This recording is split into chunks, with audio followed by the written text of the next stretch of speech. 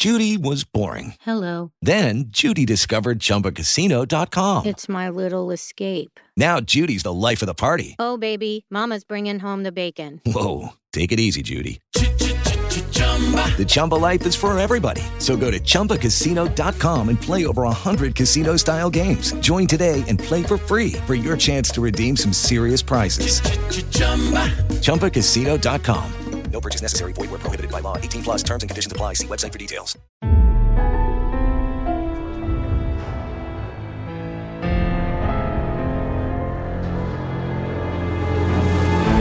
From NBI Studios, this is Truth and Justice, a crowdsourced investigation in real time. I'm Bob Ruff.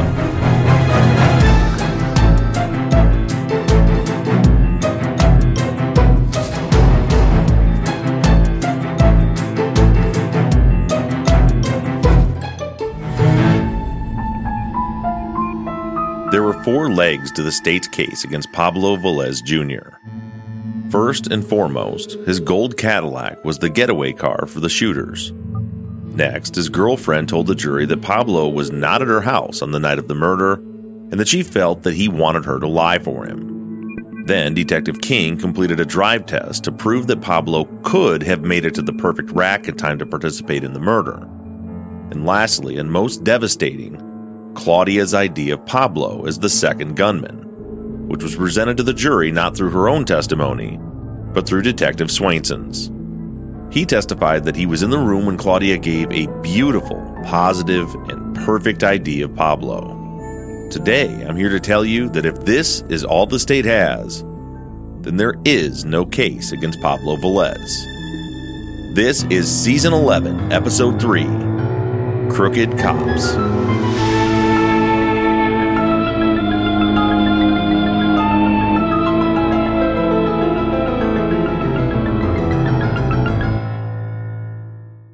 Texas Ranger James Holland is a legendary interrogator. They call him the serial killer whisperer. You can't hide those indications, and that's why yesterday I knew that he did it.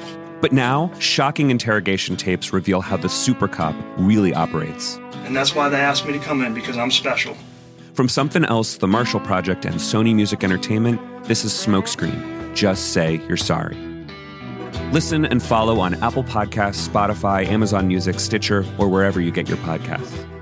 The Ford Ranger, a vehicle for all terrains and every passion. It's a workmate, a playmate, and to its drivers, a soulmate. So how do you improve the Ford Ranger? You go all in. The all-new Ford Ranger, the UK's best-selling pickup. Now available with rear bumper steps, tailgate workbench, and enlarged load box that can fit a Euro pallet.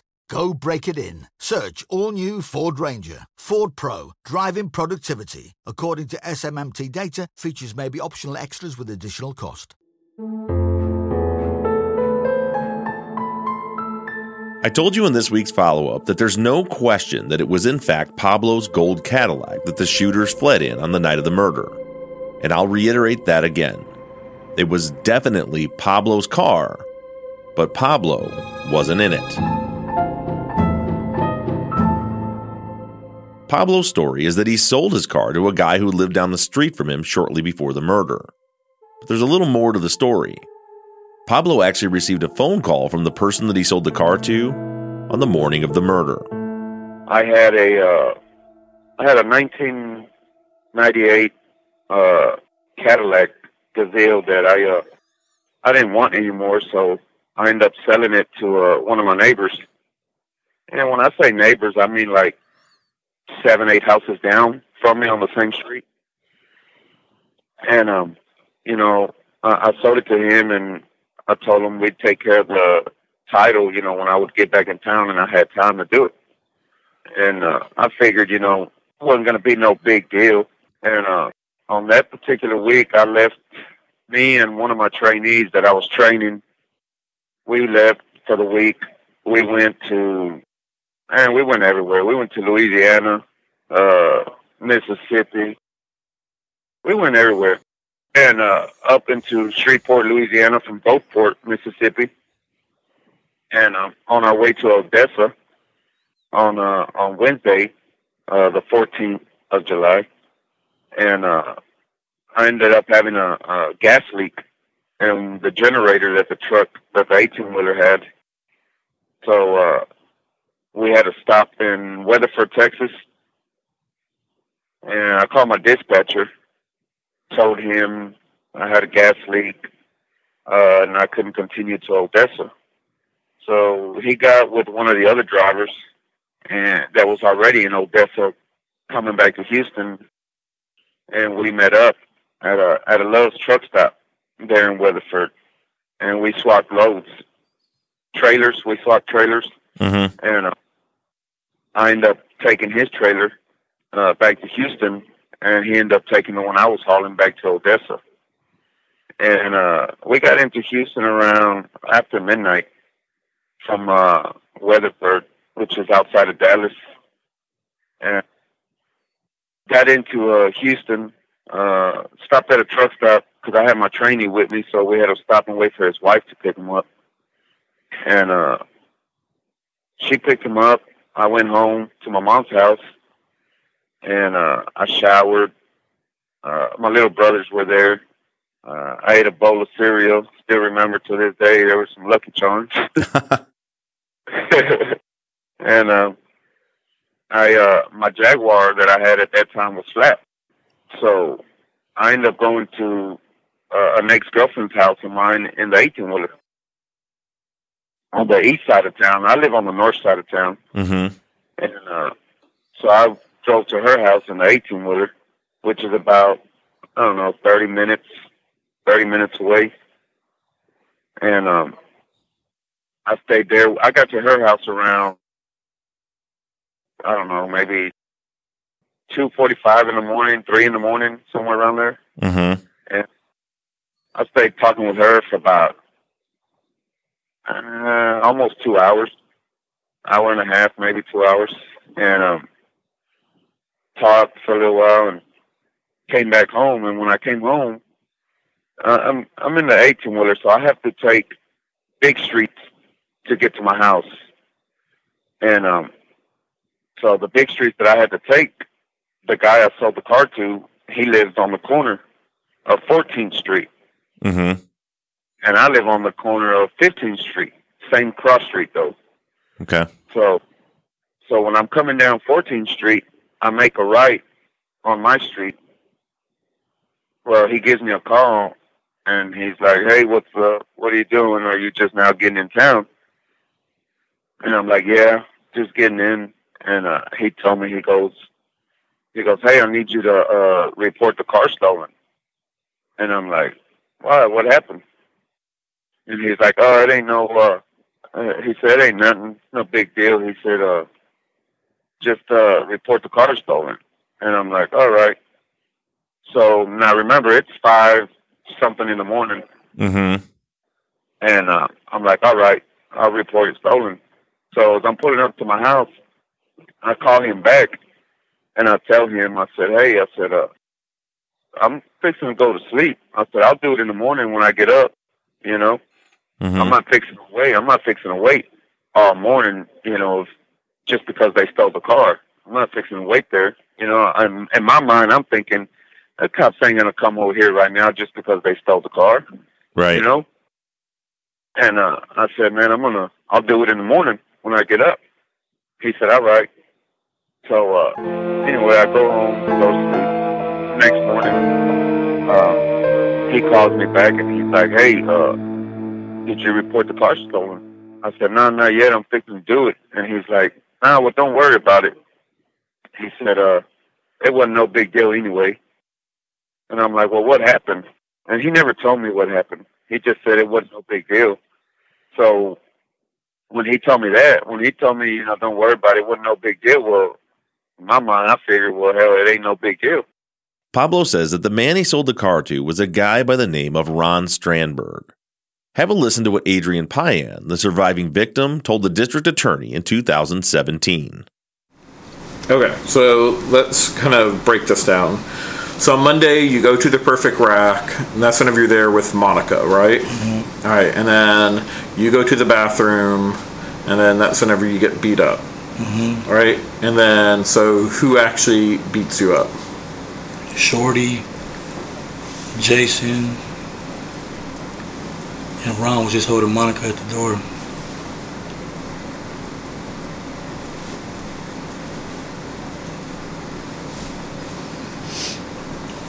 All right. And so, did you know Shorty, Jason, and Ron Strandberg before that day? I don't know him like that. I just know of him.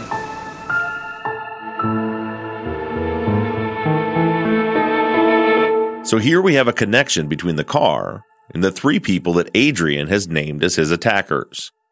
According to Adrian, Ron Strandberg was one of the 3 men who had attacked him on the Monday before the shooting. He names Jason Woolley, Richard Shorty Cisneros, and Ron Strandberg. Everything seems to fit together nicely, but did Pablo actually sell his car to Ron? According to Ron, that never happened. Here he is speaking on the subject with a pair of HPD detectives who were reinvestigating the case in 2017.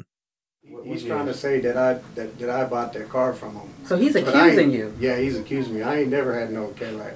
Well, let's get that right now. Did you ever buy a vehicle from Pablo? Never. Not even under the radar cash only deal, no title changes, nothing? Never drove a Cadillac. But you owned the Cadillac at some point, though, right? No, I never drove a Cadillac. Did you know somebody who owned a Cadillac that associated yourself with? I know a bunch of people who own Cadillacs that I associate myself with. A lot of people drive Cadillacs, Cadillac Escalades. I'm talking about Fleetwoods. Fleetwoods. You know them. You know.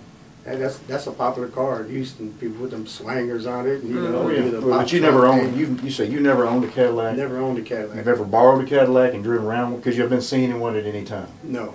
Not even possible. Nope. No girlfriends that had one. No. Buddies that would pick you up and take you to drink beer in one, and they leave and drop you off in it. Nothing like that. No, sir. So what you drove to the Perfect Rack? I had a Cutlass, an '86 Cutlass.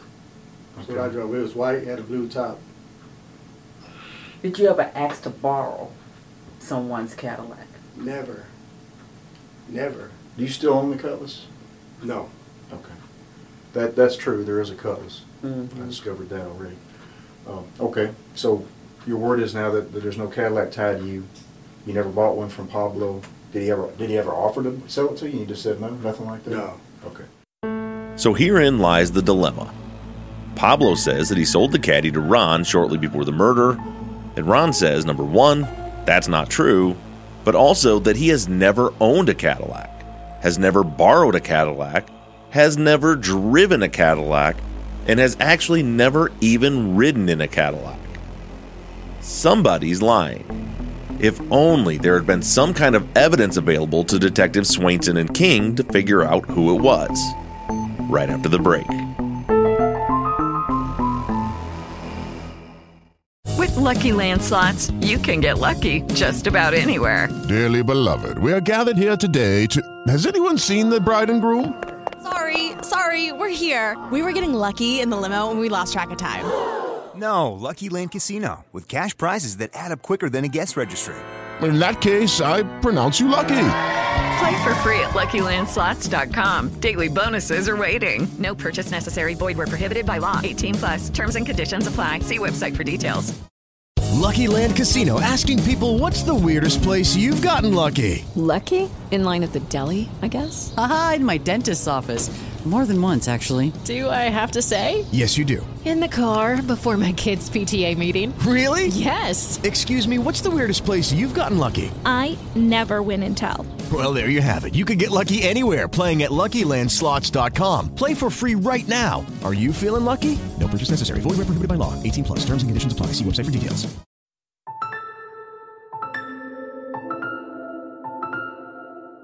Pablo's ex-girlfriend confirms to police and in court that Pablo had told her that he had bought a Cadillac and he had sold it to someone, and also that he hadn't done the paperwork on it. She also testified that she had never seen him driving the Caddy, and actually that she had never seen it at all. She says that he bought it and sold it while they were broken up over the summer. The problem for Pablo is that there is some discrepancy between the two of them as to when they started talking and getting back together again. If Annelle, the ex-girlfriend, is right on her dates, then her testimony really doesn't help Pablo. She says that her first contact after the breakup was on July 28th, 2 weeks after the murder. So if Pablo had sold the car before then, he could have still owned it at the same time of the murder. But fortunately for Pablo, Ron left a paper trail.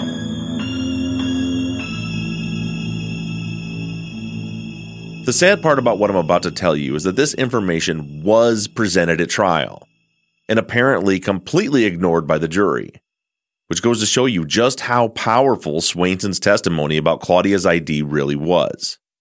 The perfect, positive, beautiful ID testimony seems to have, pun intended, trumped the rest of the evidence.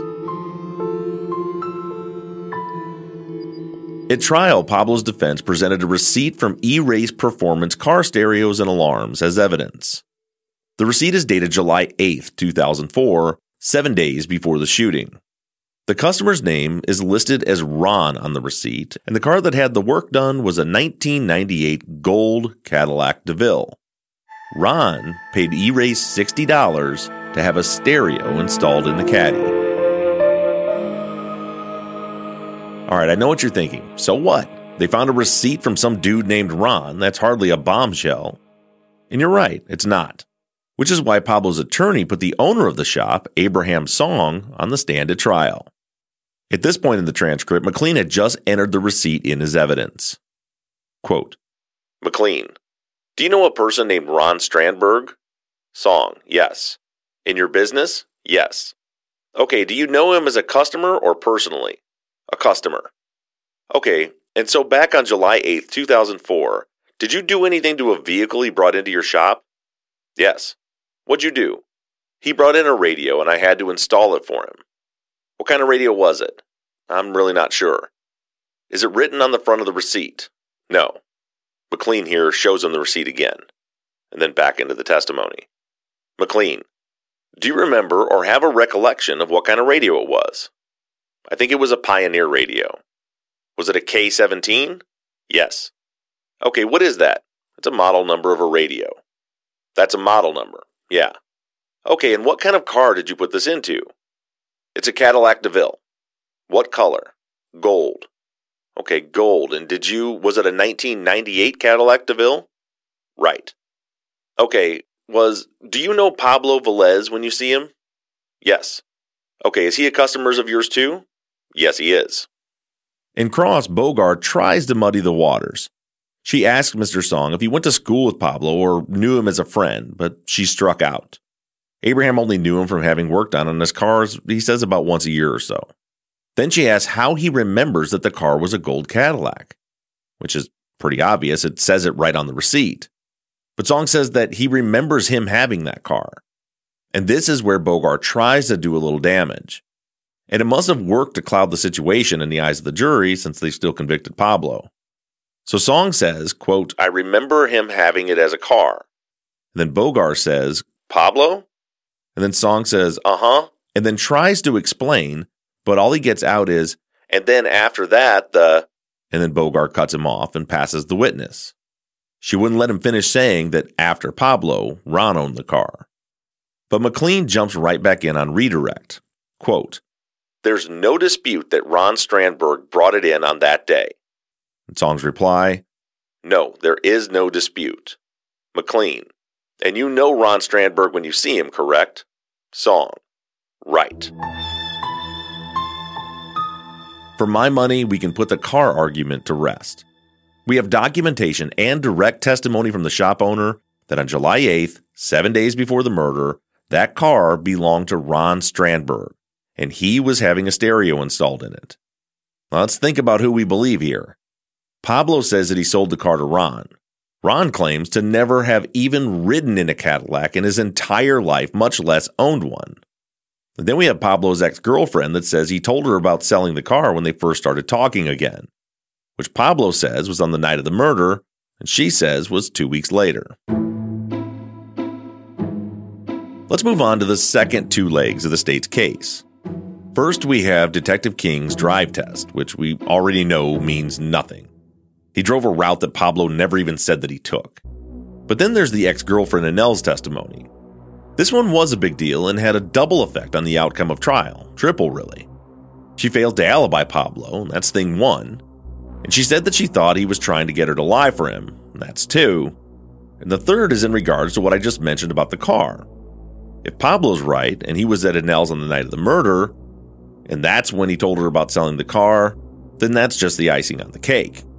But here's the thing. There's really no way to prove or disprove whether or not Pablo was at Anel's house on that night. Well, technically the morning of the murder, but I can share with you this. At trial, Anel testified that she and Pablo had been broken up for about 3 months in the summer of 2004. She also testified that she didn't talk to him at all until they were getting back together. From the transcript, quote, Bogar, during that 3-month period that you all were broken up, did you ever talk? Anel, no. And did you start talking again sometime in July? Anel, by the end of July. Bogar, do you remember what date? Anel, like the 29th, something like that.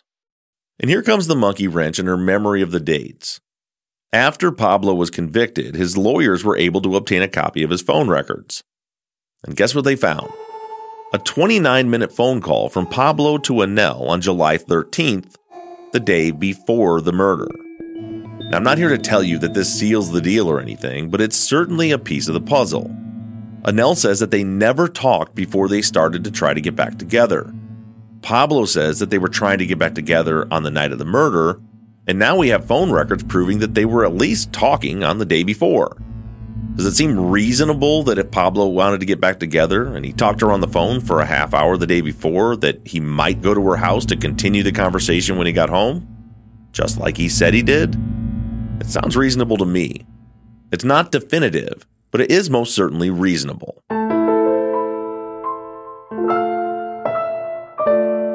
There are a few other elements of the state's case that we haven't mentioned yet, frankly because they're absurd. Most of them revolve around the 3 men identified by Claudia and Adrian after the trial. We're going to get into each of these 3 suspects in future episodes, but you should at least know this. The judge in the case would not allow Pablo's defense to present Strandberg or Shorty Cisneros as alternate suspects. So it's fair to say that that was another element of the state's case. They convinced the judge to handcuff the defense. And we also have the fact that when Adrian testified, he actually told the jury that he had seen Pablo in the club earlier that night, around 10 or 11 o'clock. And of course, cell phone evidence that's available now, his truck log, and his trainee all prove that that statement is absolutely false. It cannot be true. And Adrian also testified that he didn't think the shooting had anything to do with the Monday night fight, which is not what he had originally told police, it's not what Claudia told police, and it's not what he said in 2017. But all of that worked against Pablo. The best thing that he had going for him was the receipt that proved Ron Strandberg was actually in possession of the gold Cadillac at the time of the murder. But good old Detective King fought back hard against that, telling the jury that no one had ever mentioned Ron's name in the course of this investigation.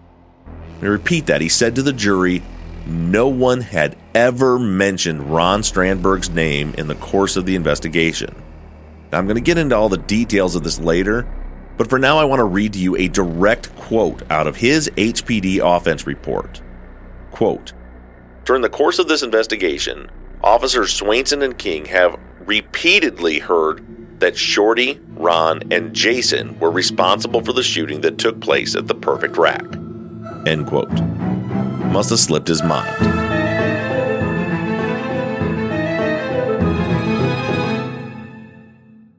Lucky Land Casino, asking people, what's the weirdest place you've gotten lucky? Lucky? In line at the deli, I guess? Aha, in my dentist's office. More than once, actually. Do I have to say? Yes, you do. In the car before my kids' PTA meeting. Really? Yes. Excuse me, what's the weirdest place you've gotten lucky? I never win and tell. Well, there you have it. You can get lucky anywhere, playing at LuckyLandSlots.com. Play for free right now. Are you feeling lucky? No purchase necessary. Void where prohibited by law. 18 plus. Terms and conditions apply. See website for details. The final and most devastating leg of the state's case against Pablo was Claudia's ID. But remember, when she testified, she only said that when she was shown a photo array of headshots, she had told Detective King that Pablo's picture looked like the guy. She never said that it was him. In fact, when she was asked at trial if she could identify the shooter in the courtroom, she very clearly said that Pablo was not the man that she saw. But our old friend Detective Swainson stepped up to the plate next and cleared the bases. He told the jury a few things. Number 1, that he was in the room when Claudia ID'd Pablo. And number 2, she made a positive, perfect, beautiful ID. And really, who's not going to believe a cop?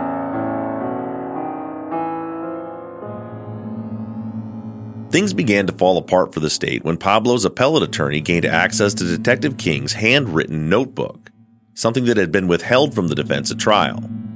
Now, remember back in season 10 when I said it looked like HPD, Swainson specifically in that case, was sanitizing their reports? Meaning that they would talk to a witness, they wouldn't record it, and they didn't provide any notes. Then they would type information into their reports that fits the case just a little too perfectly, which is what got my attention. As if no one ever gave them any exculpatory information, ever. Well, here's the proof that that's exactly how they operated.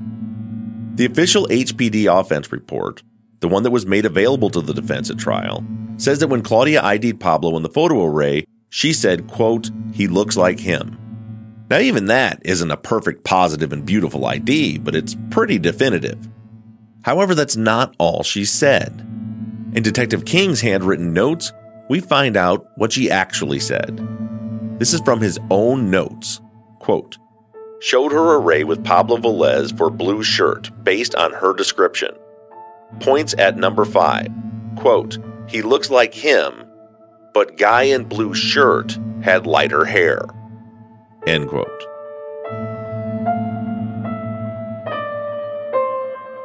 Does that sound like a perfect, positive, beautiful ID to you? It looks like him, but the shooter had lighter hair. She's clearly saying that he's not the shooter. Of course it doesn't sound perfect, positive, or beautiful. She essentially told King it wasn't him, it just looked like him. But the shooter had lighter hair than the guy in the photo, who we now know was Pablo. The entire situation was a complete sham. King's report says that he included Pablo in the photo array, quote, based on Claudia's description of the blue shirt shooter. But that's not true either. Claudia described the shooter as 5'3" to 5'4" on the morning of the murder. Then in King's notes, we see that a week later, when she looked at the lineup, she told him that the blue shirt shooter was about 5'6". She says shorter than Wooly, who was 5'10", and, quote, a little chunky. Pablo was 6 foot tall. He didn't match the description at all, other than the fact that he happened to be a Hispanic male. But King's report looks great. She gave a description, he put Pablo in a photo array based on that description, and she said he looks like him. At Pablo's habeas hearing, King testified and explained some things. He testified that his report was, quote, inaccurate, and that the real reason Pablo was in the lineup was because the registration on the gold Cadillac came back to him. He also admits that he knew Pablo was 6 foot tall and didn't fit the description when he put him in the array. In fact, through his testimony, we learned that King and Swainson actually took the time to have Pablo do an in-person video lineup. The entire purpose was so that Claudia would have more than just a headshot to look at. She could see the height and builds of the suspects as well, which was a smart move. But unfortunately for Pablo, they decided not to show the video to Claudia.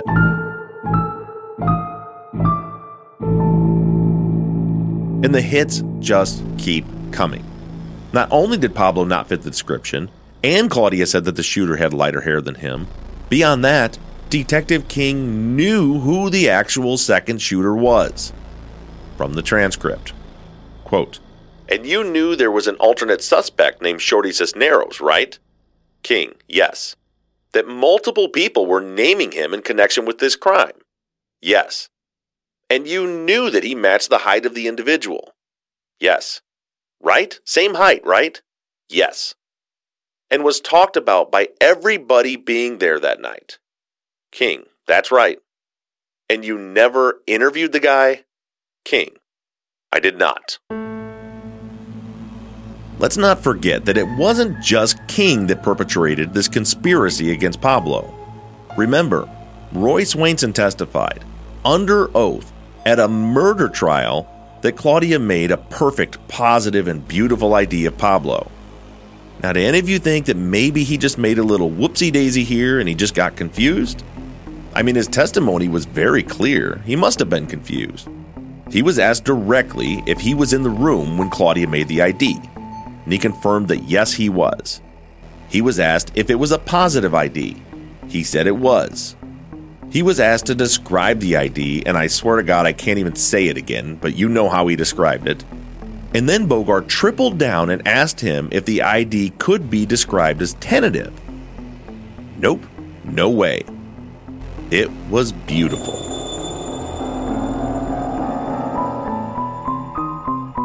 Here's Detective King's testimony at Pablo's habeas hearing. Quote, question. Okay, and Officer Swainson was with you when you showed Claudia the photo array. King. I think he was talking to Adrian in the next room, in the room over. Okay. King. Kitchen or something. He wasn't with you when she picked him out? He was not in my presence. Okay, would he have heard her pick him out, or you don't think so? I don't know. But he was in another room. King. Yeah.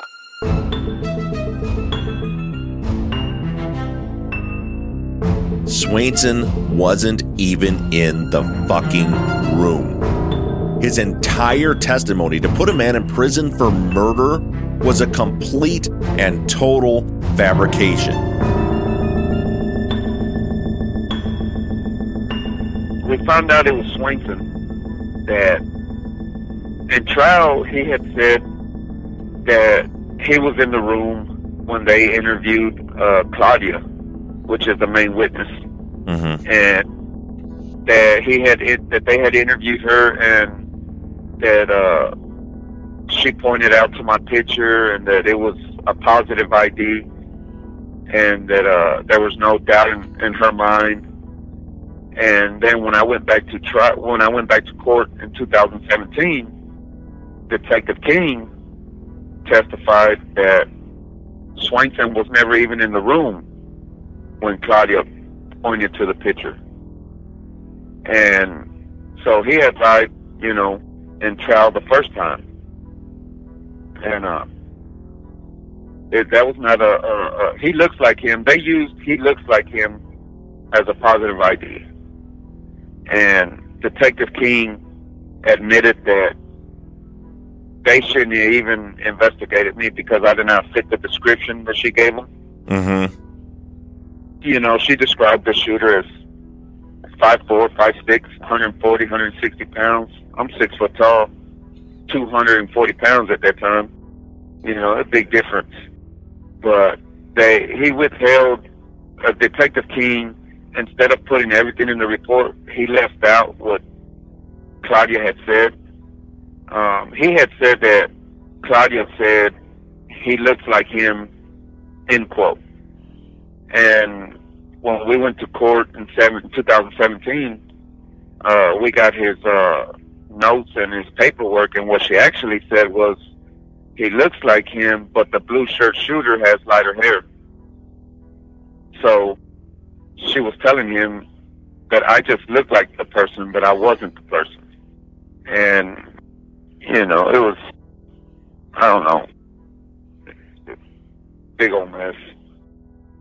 Do you, when you look at your trial and how you were convicted, do you blame those officers or that false testimony, is call it what it is, about what she had said in her identification for your conviction? Yeah, of course. I mean, if they would have just took the time to investigate properly, they would have had the real people that did it, and they didn't. They did a poor job. They lied, and it ended with sending an innocent person to prison, for doing a poor job.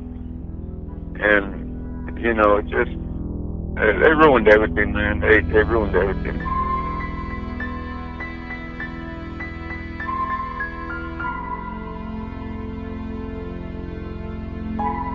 Truth and Justice is an NBI Studios production and is distributed by Wondery. Produced and edited by Mike Bussing and sound engineered by Shane Yoder. All music for the show is created, composed, and scored by PutThemInASong.com, who also mixed and mastered this episode. All of our font across all of our logos and banners were created by Tate Krupa of Red Swan Graphic Design. You can find more of Tate's work on Etsy. Thank you to Katie Ross of CreatedInTandem.com for designing, creating, managing, and maintaining our website, TruthAndJusticePod.com, where you can view all photos and documents discussed in every episode. And a big thank you to our transcription team, Pamela Westby, Kathy McElhaney, Charlena White, Kaywood Yomnick, Ginger Fiola, Edith Swanneck, Lindsay Pease, Erica Cantor, and Jen Reese Incandela. And as always, thank you to all of you for all of your engagement and support. If you like the show and you'd like to support us, you can do so in a number of ways. To financially support the show, you can go to patreon.com/truthandjustice. On the Patreon page, you can pledge as little as $3 a month, and we also have reward levels. For just $5 a month, you get access to ad-free versions of all of our episodes and behind-the-scenes videos of the creation of our Friday follow-up episodes that always include 10 to 30 minutes of pre-show bonus chat. Other reward levels include t-shirts, hats, and even the opportunity to co-host one of our Friday follow-up episodes. To become a patron, just go to patreon.com/truthandjustice. You can also help us out by going to iTunes and leaving us a 5-star rating and review. And lastly, you can always support us by supporting the companies that sponsor this program. If you have a new case that you'd like us to consider for future seasons, you can submit your cases on our website, truthandjusticepod.com. Just click on the case submission button and fill out the form. And the most important thing that you can do is to engage in our investigations. You can keep in touch with us through our email at theories@truthandjusticepod.com. You can like our Facebook page or join in on the conversation on the Truth and Justice Podcast fans page. For all of you tweeters, you can connect with us on Twitter at TruthJusticePod. And I personally can be found on social media at BobRuffTruth, and Mike can be found at MurrbGaming, MurrbGaming. Don't forget that we always have our 24/7 voicemail line open for questions, comments, or tips on our cases. That phone number is 269-224-2833. However you do it, stay engaged, stay in touch. But as for now, I'm signing off. I'm Bob Ruff, and this has been Truth and Justice.